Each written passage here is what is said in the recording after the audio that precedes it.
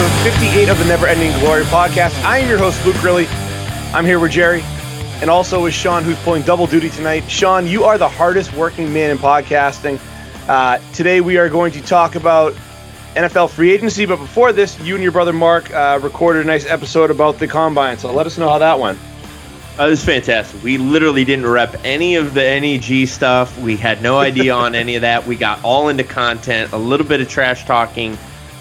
Not much, though. We actually had one that was deleted about a week and a half ago. It's gone to the internet gods. But probably a good thing. That one we attacked Luke Grilly much more. Ooh, we didn't really go after anybody. Maybe Adam Burson, his affinity for the college offenses and their lack of sophistication. But, that's a pretty standard take coming from us. Sure. So, Jerry, I'm pretty happy that the attack on Luke really is lost in the dark web right now. But I'm sure you're feeling pretty good too that they dogging you and your love for lost in the internet's a funny word for me. I know exactly where it is, and it's just buried, and I don't want it to see the light of day. I've listened to those two argue my entire life, and you dealt with it in college. So, recording it and spreading it around the internet's probably better for everybody. It just stays locked in the archives. Right, we're trying to build our brand. The content on that shit was unbelievable. We literally picked out guys that 3 days later on the Combine dropped 4.4s. That's what was lost. Some hot takes right there. Did you guys guess that John Ross would break the record and potentially win an island? No, we had him called, though. We said he's going to – fast guys run fast. What Mark called is he loves the Godwin kid from Penn State. You'll hear on the podcast. We picked out certain guys, and it's no secret that those guys showed out. Okay. So listen to episode 57. That is Mark and Sean going over all things NFL Combine, letting you know what players' stock has risen and dropped in the upcoming NFL draft that will be taking place here in about a month and a half in early May in Philadelphia. But since they didn't plug the Never Ending Glory podcast, I will.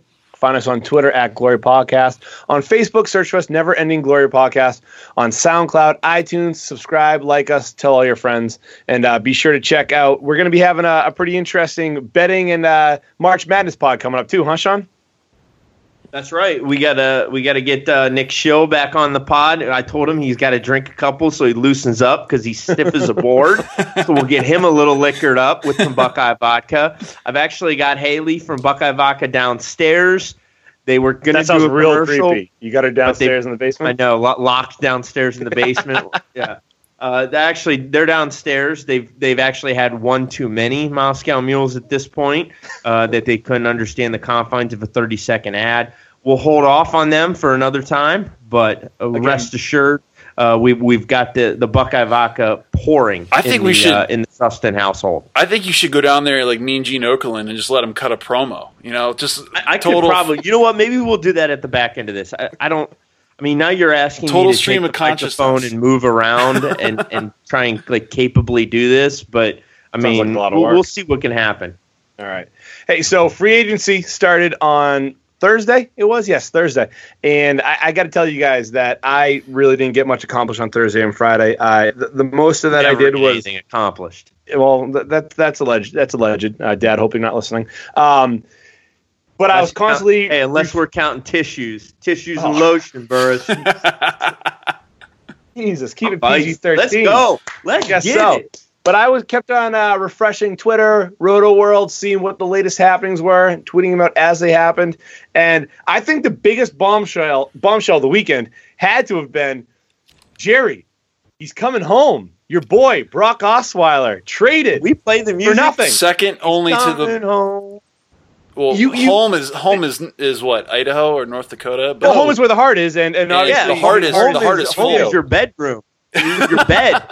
I got a spare bedroom. I got a spare bedroom right next to my son's nursery. He's welcome to stay with us as he's looking for temporary housing.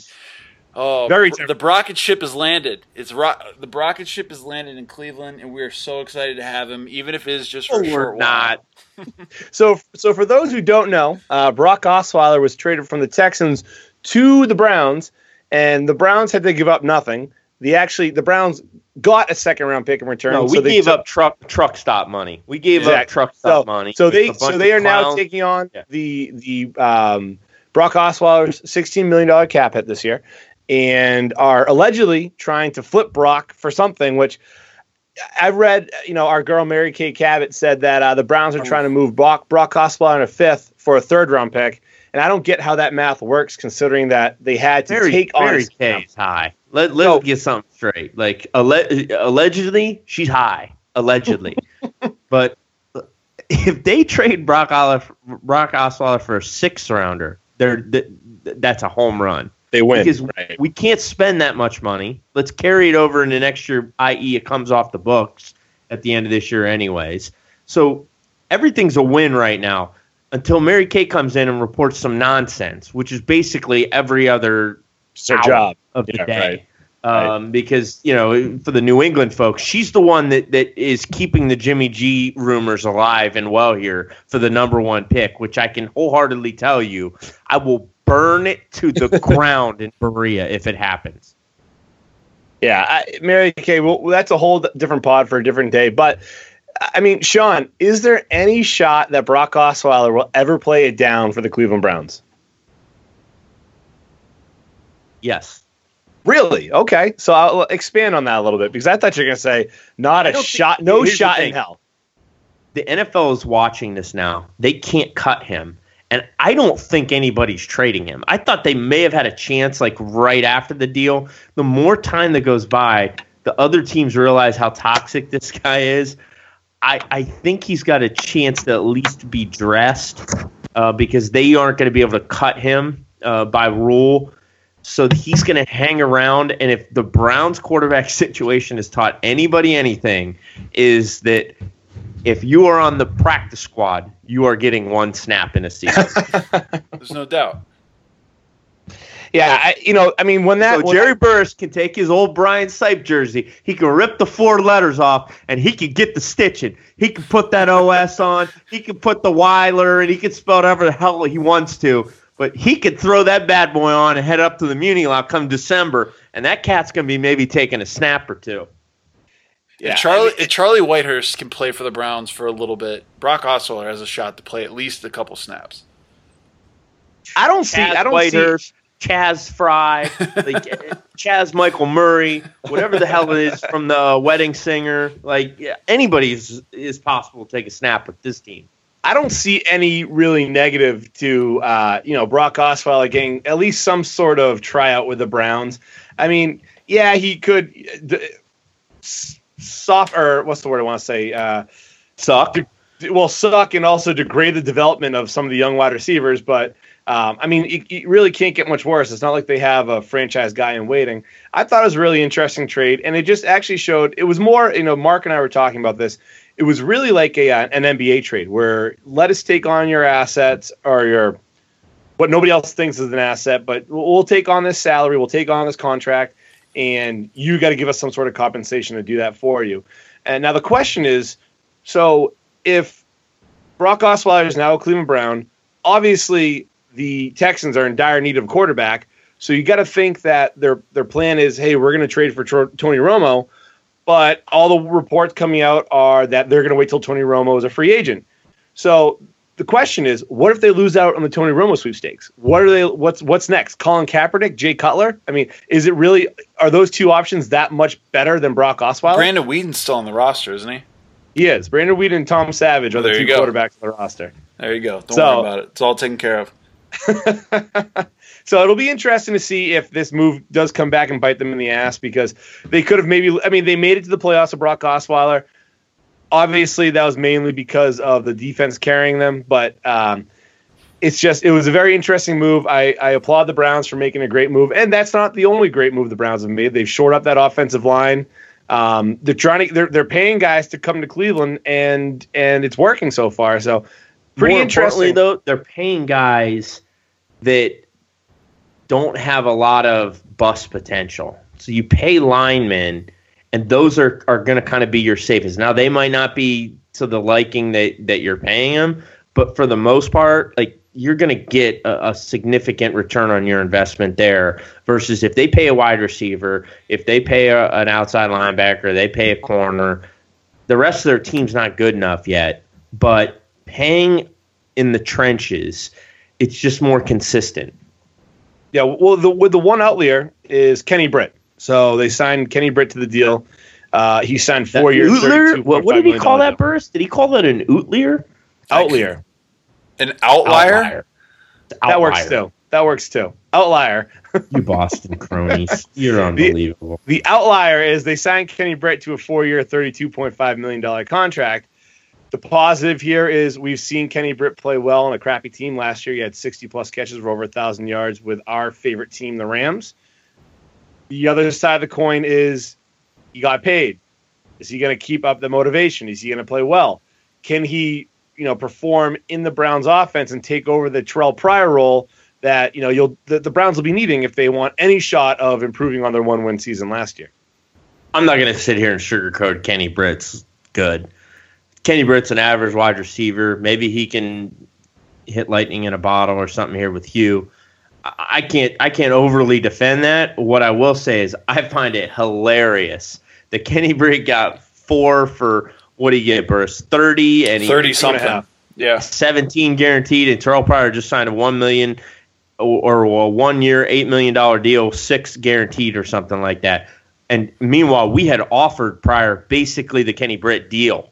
We had offered that to him. Kenny Britt's only 9 months older than Terrell Pryor, by the way.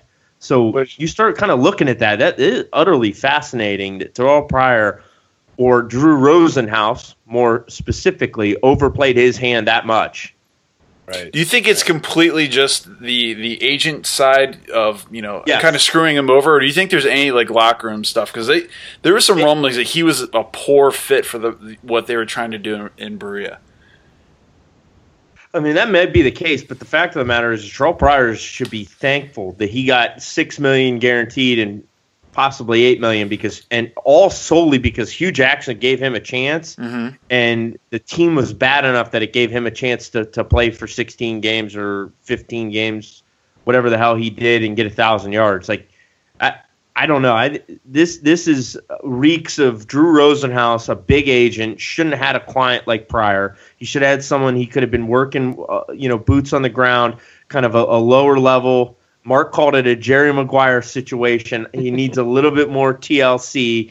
Mark's all over this whole agent thing. You have to get his take on it, but he trashes Rosenhaus. Yeah, I thought it was odd that they didn't keep Pryor. Pryor said all the right things, said he wanted to stay, but obviously behind the scenes, the snake agents kind of come in and can obviously cause ruffle some feathers in management. So shocking move that Terrell Pryor moved on from Cleveland, and even more shocking that he only got a 1-year deal in Washington. And better yet, at this point, who in their right mind even wants to go to Washington? Because they have quickly leapfrogged everybody in the NFL as being the biggest dumpster fire of an organization. Sneaky disaster. My goodness. If Kirk Cousins leaves, how bad does Terrell Pryor's situation look all of a sudden on a 1-year deal?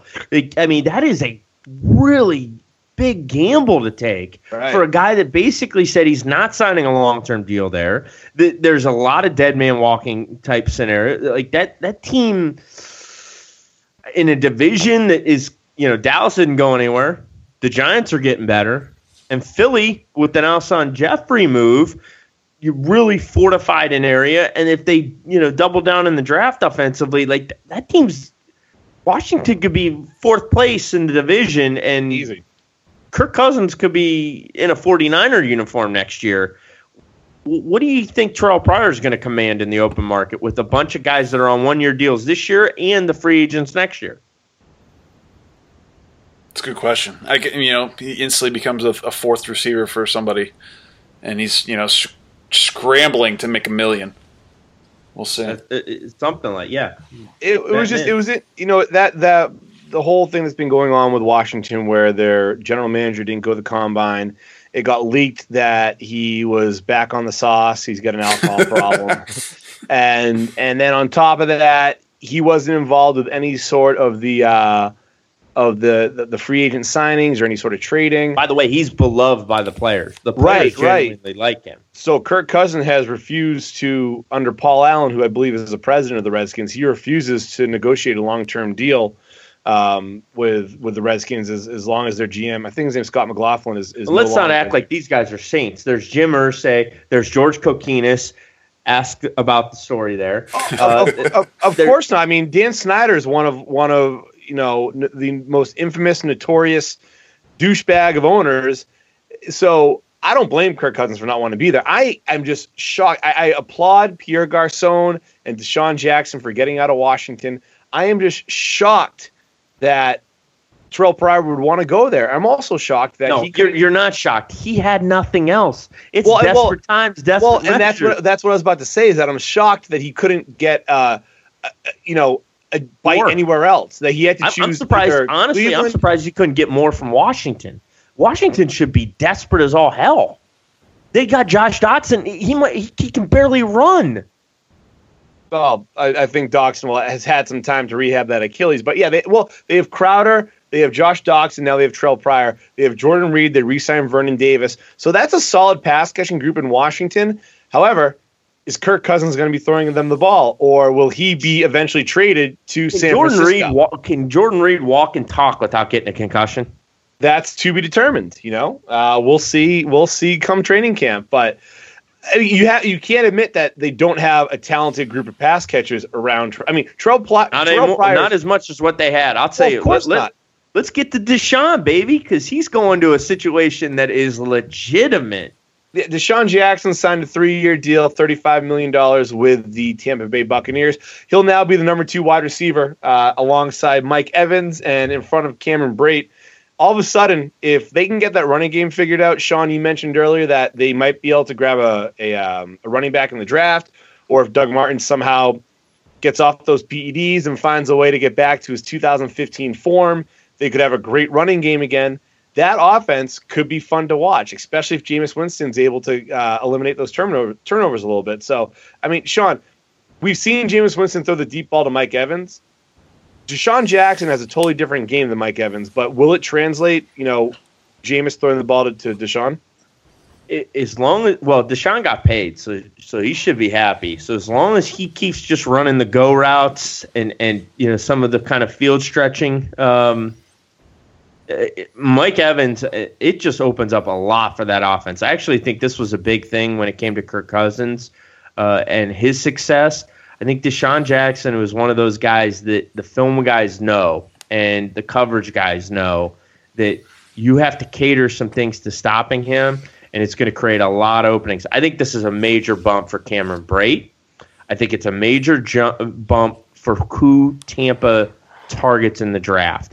They could go offensive line, or they could go playmaker. Playmaker like an O.J. Howard, which I would be shocked if he's still there, or a David Njoku, Evan Ingram at tight end. You could kind of double up the tight end. I also think Dalvin Cook, Christian McCaffrey are in play. Maybe even Kamara in the second round, although I don't think he falls that far. But they've got some options here, and if they add one more piece, and all of a sudden now they got 4 or 5 playmakers to go with Winston at his disposal, that team becomes extremely, extremely dangerous.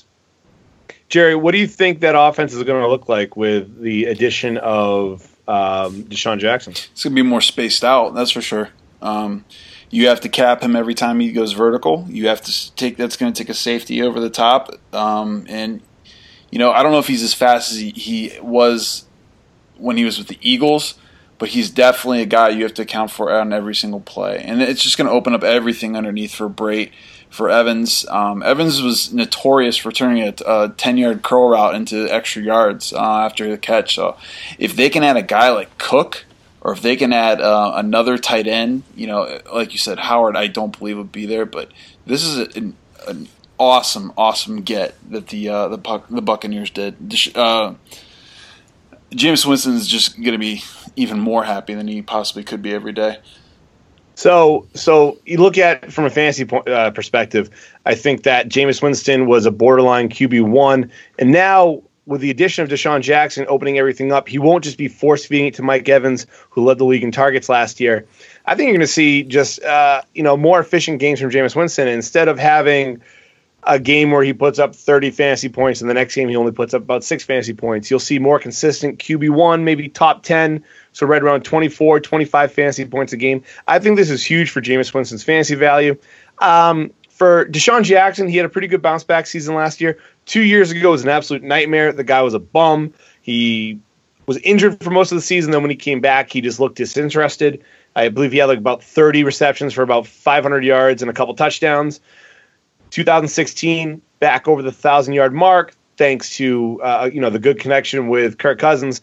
And, he's back being a solid boom or bust wide receiver too, with the potential of more boom than bust. So I actually made a trade for him a few weeks ago, thinking that he'd go to a pretty solid spot. I traded Jeremy Hill for Deshaun Jackson in a dynasty league, and when it's all said and done, I'm very happy with how that turned out for me in my fantasy squad. But as are we. We were just riveted on that little tidbit. I'm sure you were. You're learning from the master. But on the other side, though, I mean, their defense is getting better too. I think that Tampa Bay has made all the right moves to try to definitely battle the Falcons for the crown of the NFC South in 2017. To be honest, the team that I think is laying in the weeds here is Carolina. They are a draft away and maybe a bargain hunting. What they added with Peppers and just kind of their defensive line, get some guys back healthy, shore up the front seven. That team could be right back where they were a year and a half ago. Yeah, that pass rush definitely made the secondary look very, very good. So it'll be interesting to see what they did. And I guess this is a good transition, as any, to talk about my Patriots, because the Panthers traded Coney Ely to the Patriots for basically jumping up about 8 picks in the third round. And that was only one of the many moves that Bill Belichick made over this past weekend. The one move that is probably my favorite move from just a fantasy perspective, just because I've always liked this guy. But also, Brandon Cooks being traded for the 32nd overall pick, essentially. This is probably one of the more dynamic receivers Tom Brady's ever played with. So it'll be very interesting to see how he fits into a Patriots offense that is really depends on timing routes with the smaller, quick receivers, and obviously the 2 tight end sets. So, Sean, you have some thoughts on how Brandon Cooks is going to fit into this Patriots offense. Let's hear him. Well, see, I think, Jerry, this is fitting because they were so used to not having a draft pick last year. Mm-hmm. They just were like, well, let's go ahead and trade this one this year. They don't like that whole Thursday trip to New York. They don't need it. Like, they'll save on flights. We know Bob Kraft's a tightwad, so they're going to save a little bit of money there. All of these things kind of playing out the way that they are. So, naturally, I think, obviously, though, the Brandon Cooks trade is fantastic for him. I think it allows them to go actually flip more to a 3 wide receiver set. They're going to kind of change their offense a little bit. The Dwayne Allen is sneaky good because not only does he add a tight end similar to Martellus Bennett, he's a better blocker, so they can then utilize those 3 wide receiver sets, those running backs out of the backfield catching the ball a lot more. So Deion Lewis, I guess James White, we were way off on our Super Bowl prediction there, like completely the wrong running back. That said, I think you see it there. I think it also spells the end for Danny Amendola within a year. He's got one more left with the Pats, and then he's going to be excommunicated as well. Well, Sean, so Amendola's currently has a $7 million cap hit, the 4th highest on the team. So either he's going to restructure for the 3rd year in a row, or he's cut. That's all that's going to happen with him. And then you got the kid from Georgia, who I think Malcolm Mitchell. He had a good year last year. I think he steps up a little bit more. What it really does, though, continues to buy New England the additional flexibility. Cooks has got a good deal, I think, for 2 years. They got Cooks this year for about $1 million, and then he'll pick up his rookie option, the 5th-year option, for $8.5 million next year. So very cheap money for one of the – and he's only 23. He's actually younger than most. Can't play in cold weather, though, Luke. This is how many times I got rumor. That's what everybody tells me. Everything I watch tells me that he can't play in cold weather except Corvallis, Washington. They don't realize that it's pretty damn cold. Oregon State in December is about 40 degrees, and he won the Blickenoff Trophy playing in that weather. So I think he'll be okay. There's a bunch of talking heads on the internet were saying how Brandon Cooks has only scored 16 out of his 20 touchdowns in the dome or warm weather. He played in the NFC South. He played literally in the dome. By definition plays 8 games near the equator for all intents and purposes. He plays 8 games in the dome in New Orleans, 1 game in Atlanta in the dome, and then a game in Tampa Bay and a game in Carolina. So that's what 11 games where it's going to be either a dome or warm weather. And so whatever, that's an old story. That was just them trying to get some clickbait, but I think we shut that down real quick. But I mean, listen, from a fantasy standpoint, though, I do have to say I think Brandon Cooks had about 70 some odd catches last season, the year before. I think the catches go down, but he's going to see a lot more one-on-one coverage because teams are going to be focusing on Edelman, on Gronk, Malcolm Mitchell, some of the other players on that offense. So I think his yards go up and maybe his touchdowns go up. He might see 1,200 yards, 1,300 yards, but 60 some odd catches is probably where he's going to be. He's been a pretty healthy player his whole career, and we all know Edelman's injury struggles in the past. So maybe if Edelman goes down again, Cook comes in the slot and he picks up those 7, 8, 9 catch games from Brady. But I'm pretty excited about that. However, I think that there has to be one more move with the Patriots because Belichick is not thinking about this year. He's thinking about the next 3 years. And as I mentioned, Brandon Cooks in 2 years will be up for big money. He'll probably be looking for about $13, $14 million a year. Malcolm Butler, he just signed he got tendered for at the first round level. So that means that he's going to be making about $4 million a year this year. If a team wants to sign him, they can, but they have to give up a first round pick to the Patriots and give him about $15 million a year. So next season, he's going to be asking for $15 million a year. And then obviously we know everything that's going on with Jimmy Garoppolo. He's at the end of his contract this year. He's got to be franchised next year or sign a long-term deal. I just see no way that Belichick is going to sign Malcolm Butler, Jimmy Garoppolo, and Brandon Cooks. And he might think that Malcolm Butler or Jimmy Garoppolo right now are at their all-time high value and try to move those 2 players right now. So, Jerry, obviously there's been the only team left that needs a quarterback are the Browns.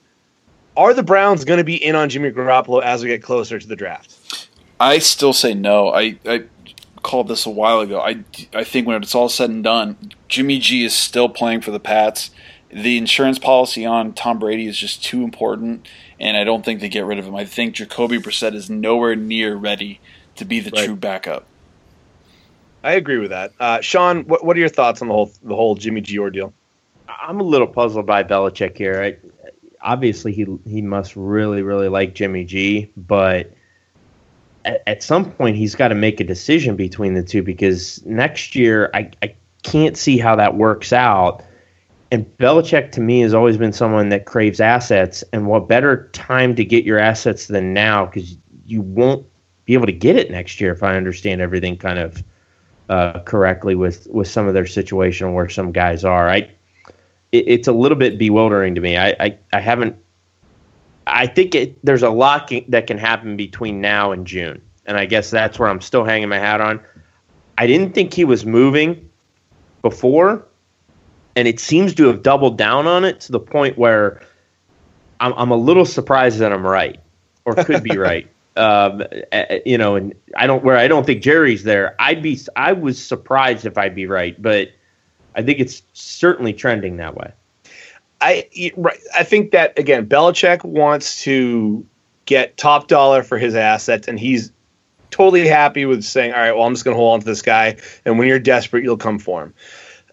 I'm having, and the math, the math just doesn't make any sense. They're going to have to franchise him next year if they want to keep him, unless they say, listen. There's no way the Belichick franchises him next year. You can't pay your backup quarterback, $7 million more than what you would pay your starting quarterback that has 5 titles and maybe 6 by next year. It doesn't make any sense whatsoever. Well, but what I'm saying though is they're going to have to franchise him like they did Matt Castle and eventually either try to move him or work on a long-term deal. And the long-term deal has to be structured to the point where, hey, your cap hit isn't going to come into play until Brady retires. Now, is Jimmy Garoppolo going to want to do that? Probably not. He might just say, hey, Bill, thanks for the time here. I won 2 Super Bowls, maybe 3. give me my money now, or let me walk, or trade me. And that's where I'm at with it. I'm baffled by it. Part of me thinks that they brought in Brandon Cooks as kind of part of the next generation of Patriots, that he's hoping that Garoppolo is going to be around to throw the ball to Brandon Cooks, just like Brady has to Edelman for the past 4 or 5 years. That's the only thing I can think of. But again, the timing just doesn't make sense unless Brady knows, hey, I'm retiring in 2017 or 2018. But as we saw this past year, he's not any closer to retiring than he was 5 years ago. So I don't think Brandon Cooks is on your roster after 2 years. I think they end up getting a comp pick of a third rounder for it. Right. You get a 2-year type rental. Knowing Belichick, he's not looking out to year 3 and 4 in the sense of, I want this player there. Right. He's always wanting to allow himself and afford himself flexibility. He looks towards the future, but he never makes decisions in the future. Right. Yeah. So it's interesting. I guess the most interesting thing about it is he's never traded a player for a first round. I'm sorry, never traded a first round pick for a player in the 18 years he's been on the Patriots. So the fact that he's making this move now is just even more baffling and more puzzling, because a guy that always puts his hat on, I want the most value.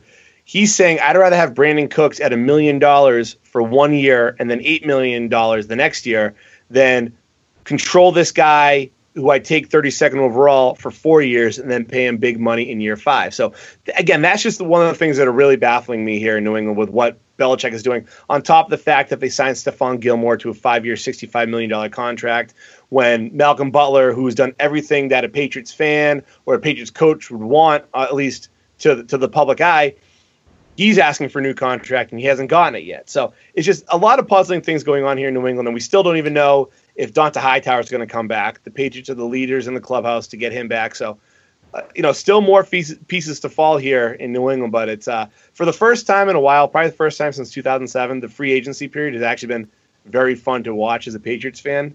And I'm hoping that this translates into success on the field in 2017 as well. But so the player that actually replaced Brandon Cooks, I think, is interesting, Sean. Ted Ginn, former Ohio State Buckeye, former Carolina Panther. He's now the speed guy in New Orleans. Do you think that's a good fit for him? I mean, obviously he's a much different player than Brandon Cooks, but he has the top-end speed that Cooks does. Is this a good fit for New Orleans and Drew Brees? Not knowing all the routes the Cooks ran for New Orleans, I mean, obviously the field stretching ones, Ted Ginn is there, if not still faster than Brandon Cooks. So I think that's certainly there. I think they're expecting Michael Thomas. I think what you're also seeing is what they've invested in the offensive line and their running game. They're slowly kind of taking the late Denver Broncos model and trying to kind of build around that. My brother thinks that the Saints are a tailor-made spot for Christian McCaffrey, to add a real dynamic playmaker into the fold for them. I think they're in play for an O.J. Howard as well in the draft. I think they have to address defense first, though. But that 32 pick gives them a lot of options. Could be an Evan Ingram or something, along those lines, or anybody that's still hanging around there at the back end of the first round now in light of this trade. I think they looked at it and said, we can still get 40 without Cooks, or we can still get into the 30s point-wise without Brandon Cooks. So this is a logical step for us. Let's be able to target the defense in some capacity and the offensive line, and let's try and find different ways to win games now. And I think for the Saints, Ted Ginn gives them enough that you're still going to have to respect that, as Burst noted, with Cap and some of his routes. And I think with that in mind, they haven't lost a ton dynamically on offense. Yeah, and with Willie Snead proving that 2 years ago when I think he had over 1,000 yards receiving, it wasn't just a one-year thing. He came back last year, missed some time with a knee injury, but he still played very well as the number 2, maybe number 3 receiver in New Orleans. Him stepping up and showing he's consistently a solid player allows them to move Brandon Cooks and focus on that defense, which was just poo-poo last year, in the words of you, Sean. But another receiver I want to talk about real quick, Jerry, and please, How does Alshon Jeffrey only get 1 year, $14 million from the Eagles? The number I'm not concerned with. I do think that the year is an issue. Do you really think he needs a prove-it deal like this 1 year thing? I think you should definitely try to get at least a 2 year deal with him, possibly even 3. He's a big target that they haven't had in a little while. I mean, Jordan Matthews isn't as big as he is. This is a little bit confusing, but I think, maybe that's all he was looking for. Maybe he's not looking for an extended thing that maybe he's looking to actually win a championship. After playing with Jay Cutler for that long, it makes you do a lot of weird decidecisions.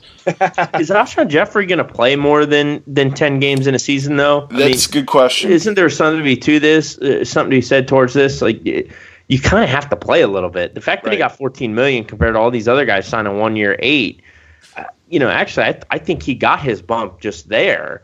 But yeah, I don't know. He's one of these possession guys, and it can kind of go fast if you don't keep working at it. And if you're not on the field, it's kind of out of sight, out of mind. It's true. Well, and on top of that, he also had the issue with the recreational drug use last year, and he missed 4 games with that suspension. So one more pop, and he's out for 10 games. So, this is a prove-it deal. I mean, he's 27 years old.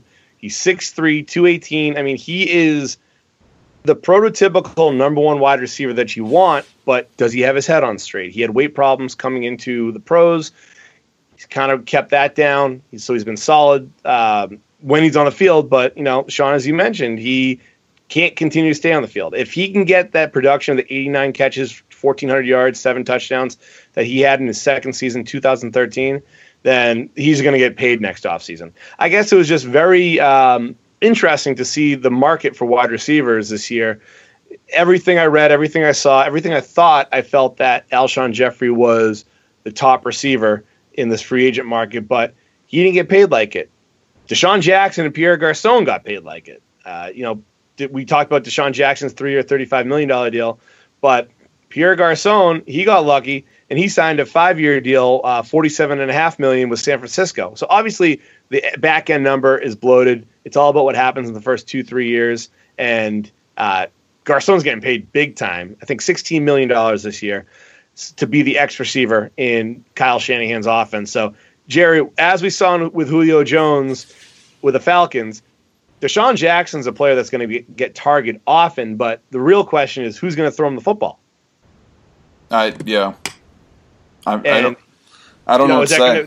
They re-signed Brian. They signed Brian Hoyer to kind of be the bridge guy, and Shanahan obviously doesn't see him as a long-term fix. He's the only quarterback on the roster right now. Yeah, it's pretty. Yes, literally. Literally, he was the first quarterback to be added to the roster. I think they signed somebody else. I got to look into that. But yeah, I mean, right now, if the season started today, Brian Hoyer is a starting quarterback, and he got $10 million guaranteed, which is good for him. Mm-hmm. Oh yeah. But whoever's playing quarterback, if they can get him the ball, Pierre Garçon's going to get 12, 13 targets a game, right? Yeah, I would say so. I mean, who else? They have Jeremy Curley, they have him, and then I can't name another 49ers receiver. That's like Quentin Patton. There's I can't think of the guy's name that was the hot name last year. Then blew his hamstring and was on the IR. But anyways, yeah. They got nothing there. That cupboard's very dry. I wouldn't be surprised if with their second round pick they tried to go after a wide receiver because as well as Garçon has played, I'm not sure he's a true number 1. I think you can game plan for him pretty easily. But another player, one more. Actually, 2 more wide receivers I want to talk about, but this one is actually very surprising. And, gentlemen, we didn't talk about this, so I'm going to kind of throw you for a loop here. But our team, the Rams, gave Robert Woods 5 years, $39 million. And he's been in the end zone one time in some shocking statistic. He gets the end zone less than Tavon Austin. Think about that. Tavon Austin,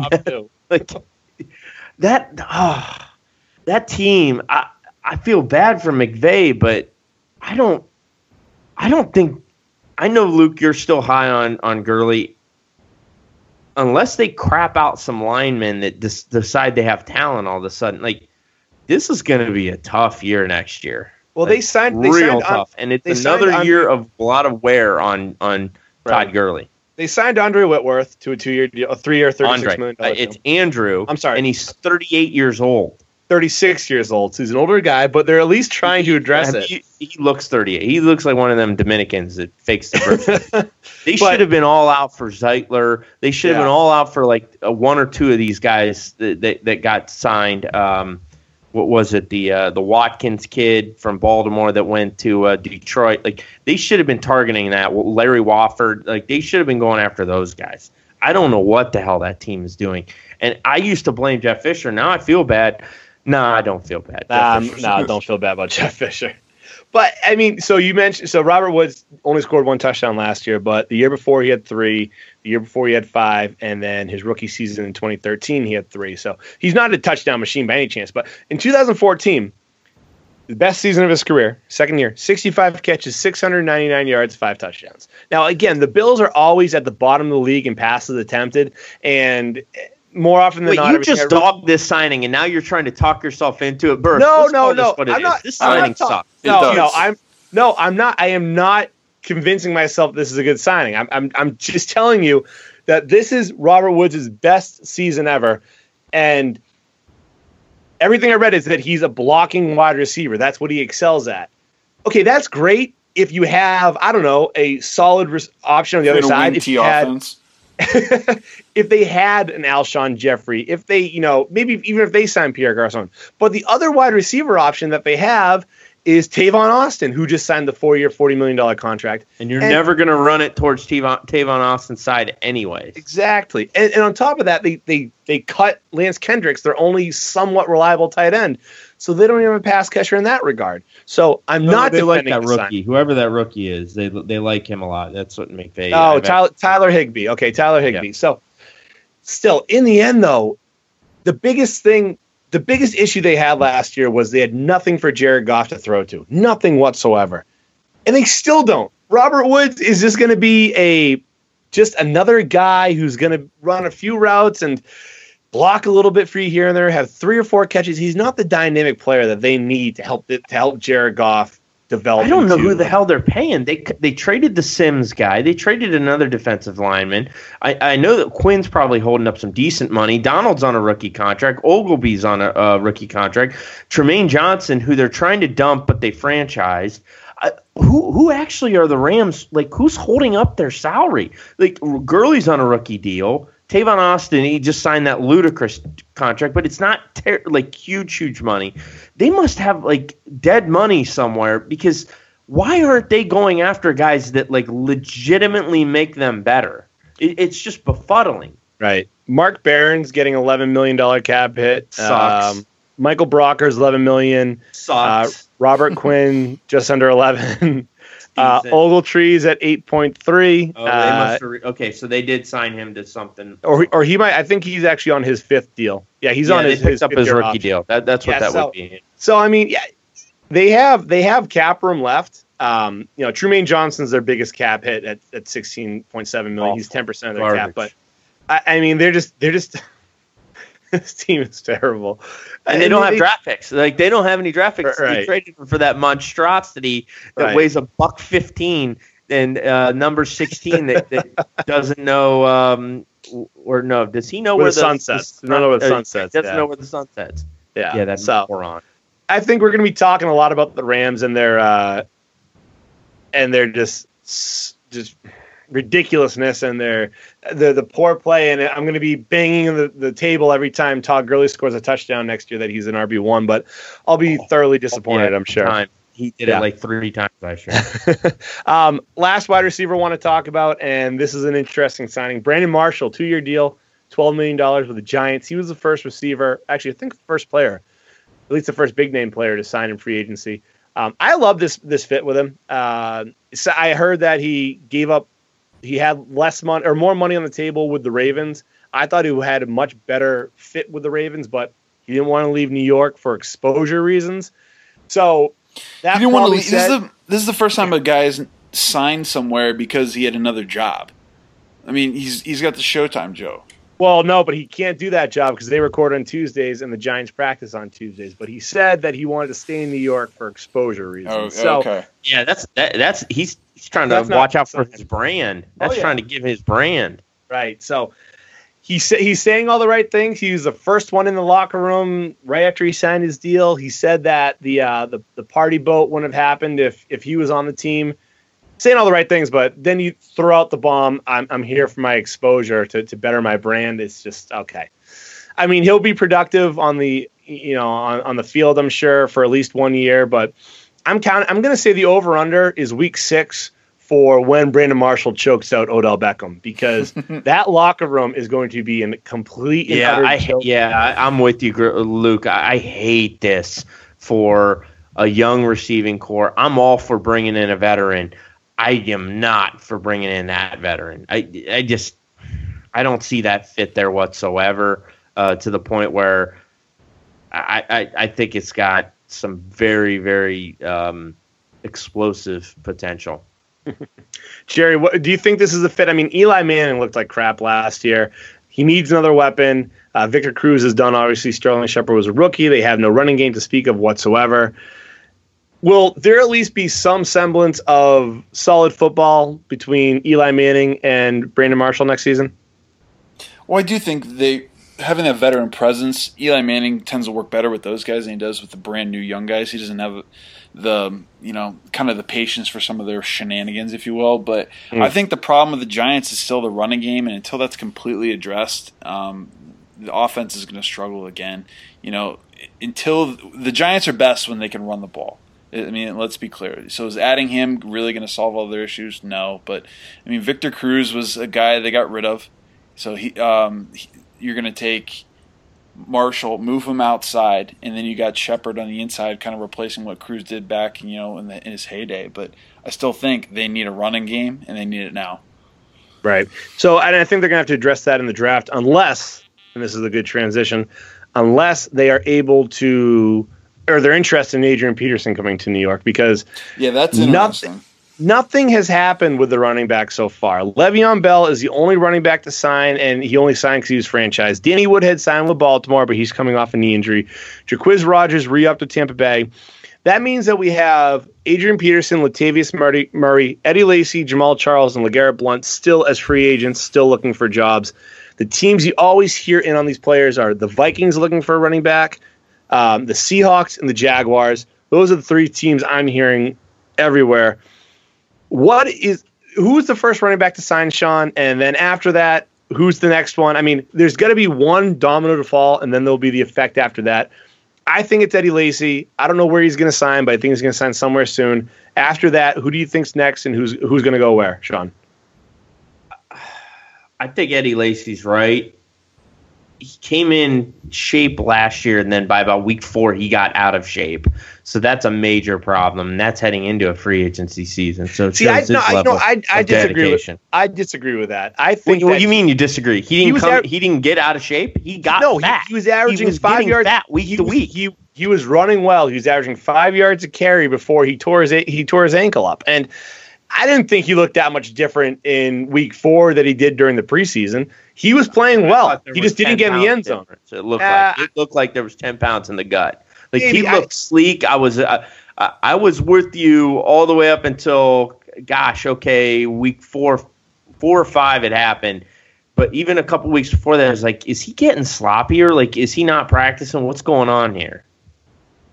I don't know. I thought he looked okay until he got hurt. Again, averaged 5 yards a carry. Didn't get in the end zone, so the numbers weren't great. But he tore up his ankle, legit. Like, they went in. They said the surgery was far more invasive than they thought it had to be.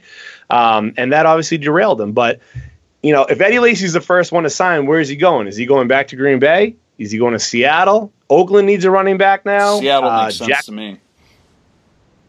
So, yes. So, obviously, Thomas Rawls, CJ Prosise could not hold up last year. I think Eddie Lacy would be a solid veteran in Seattle. I'd like to see him go there, too. Thunder and lightning up there. He can be the thunder and, the storm clouds and every other kind of meteorological. I think all 4 of these running backs suck. I just wouldn't bother with them. Running backs, I don't need a trip to the fountain of youth for these guys. They're done. Stick a fork in them. Adrian Peterson, he's hurt his knee twice. He's not who he was. 2 out of the last 3 years, he's been awful. Latavius Murray was probably the one with the most upside of the 4 just because of youth and the fact he doesn't have a lot of wear and tear. But Oakland can't wait to get rid of him. Right. They must, he must be one of these guys on the all-22 that can't see these cutback lanes, because there's some games where he's fantastic in, and then others where it's 16 carries, 35 yards. And, the worst one of these 4, unfortunately, and from my point of view, is Jamal Charles. I just think he retires. I just don't think he can play anymore. The grind that the NFL is daily, let alone week to week.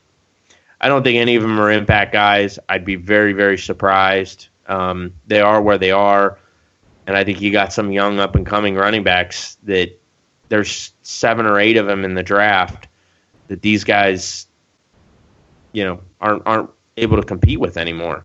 Yeah, this was a bad season to be a free agent running back. And to your point about Latavius Murray, the Raiders have been trying to replace him for the past 2 years, and the problem is they can't bring in anybody that's worthy enough of replacing him because they're even worse. If you watch Latavius Murray, he runs very upright.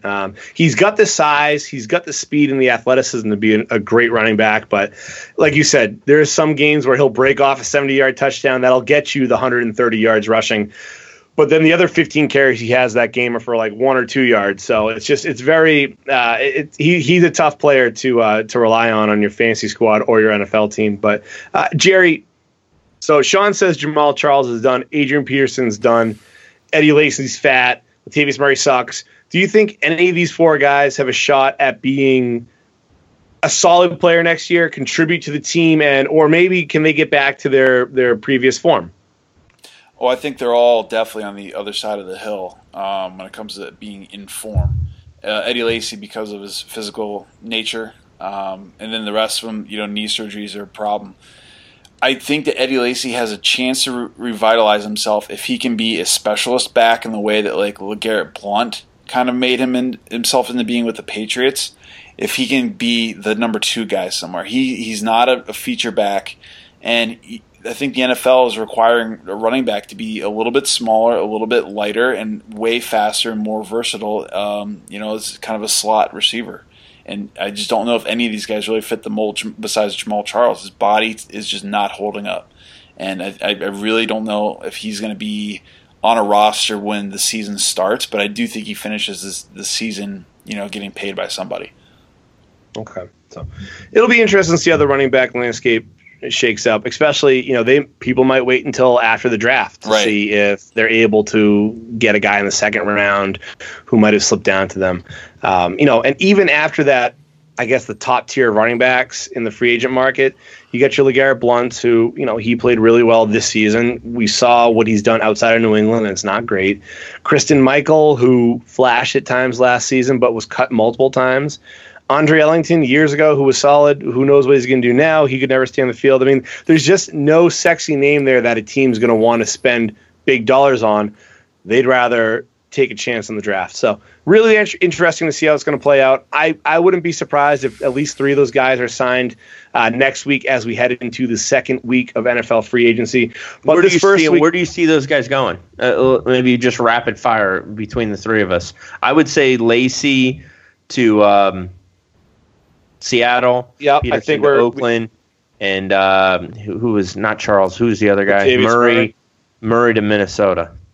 I think Adrian Peterson is going to go back to Minnesota. I think Eddie Lacy is going to go to Seattle, and I think Latavius Murray. I have a hard time saying Green Bay is going to sign him, just because they're not going to want to give up the compensation. Right. I think Latavius Murray goes to the Giants. Ooh, okay. Jerry, what are your thoughts? That makes sense. I could sign on for that. Nice. All right, great. Well, hey, this past week picks, of free agency, you're welcome.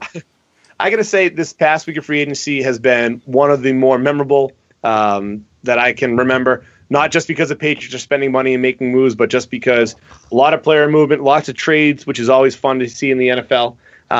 Doesn't happen often. So I'm looking forward to next week as the free agent dominoes continue to fall. We'll see where the pieces go. We'll be sure to keep you guys updated on any sort of major move that'll impact your fantasy football teams, any skill player that goes to another team or gets traded. I've been tweeting out a graphic that gives you an idea of the players, that gives you the contract, year, and value in the new team. So be sure to check that out at Glory Podcast. Same thing on Facebook. I am sending out the same exact picture. And also, if you go to NEGPodcast.com, there's a running blotter on the latest rumors and the latest moves that impact your fantasy football team. So be sure to check that out. Let us know what you think. Are you excited about where your players are going? If you are, let us know. If you're not, again, let us know. And keep it locked to the Never Ending Glory podcast as we continue to keep track of the NFL free agency. Gentlemen, it was great talking to you tonight. Sean, great work tonight. You're going to be sleeping in late tomorrow. You did a lot of work. I'm proud of you. Got to rest those old bones. You should take the rest of the day off. What the hell are you talking tomorrow. about? I got to work tomorrow. You should take the day off. A little you time. So you guys, I got to do an NCAA pod here in a couple of days with the degenerate one is Nick and Akron. Yeah, you enjoy that. Keep it. Make sure you check us out. What would that be? Probably released at NEGPOD CFB. That's our college sports Twitter handle. But anyways, they'll all be released. You'll know about them the moment they're released. So keep on listening to the Never Ending Glory podcast, family. We appreciate it. We appreciate all the back and forth we have on Twitter and on Facebook, and the emails that are sent to negpodcast@gmail.com. But gentlemen, great talking tonight. Have a wonderful night, and we'll be back next week to recap week 2 of the NFL free agency moves. All right, later, Luke. Oh.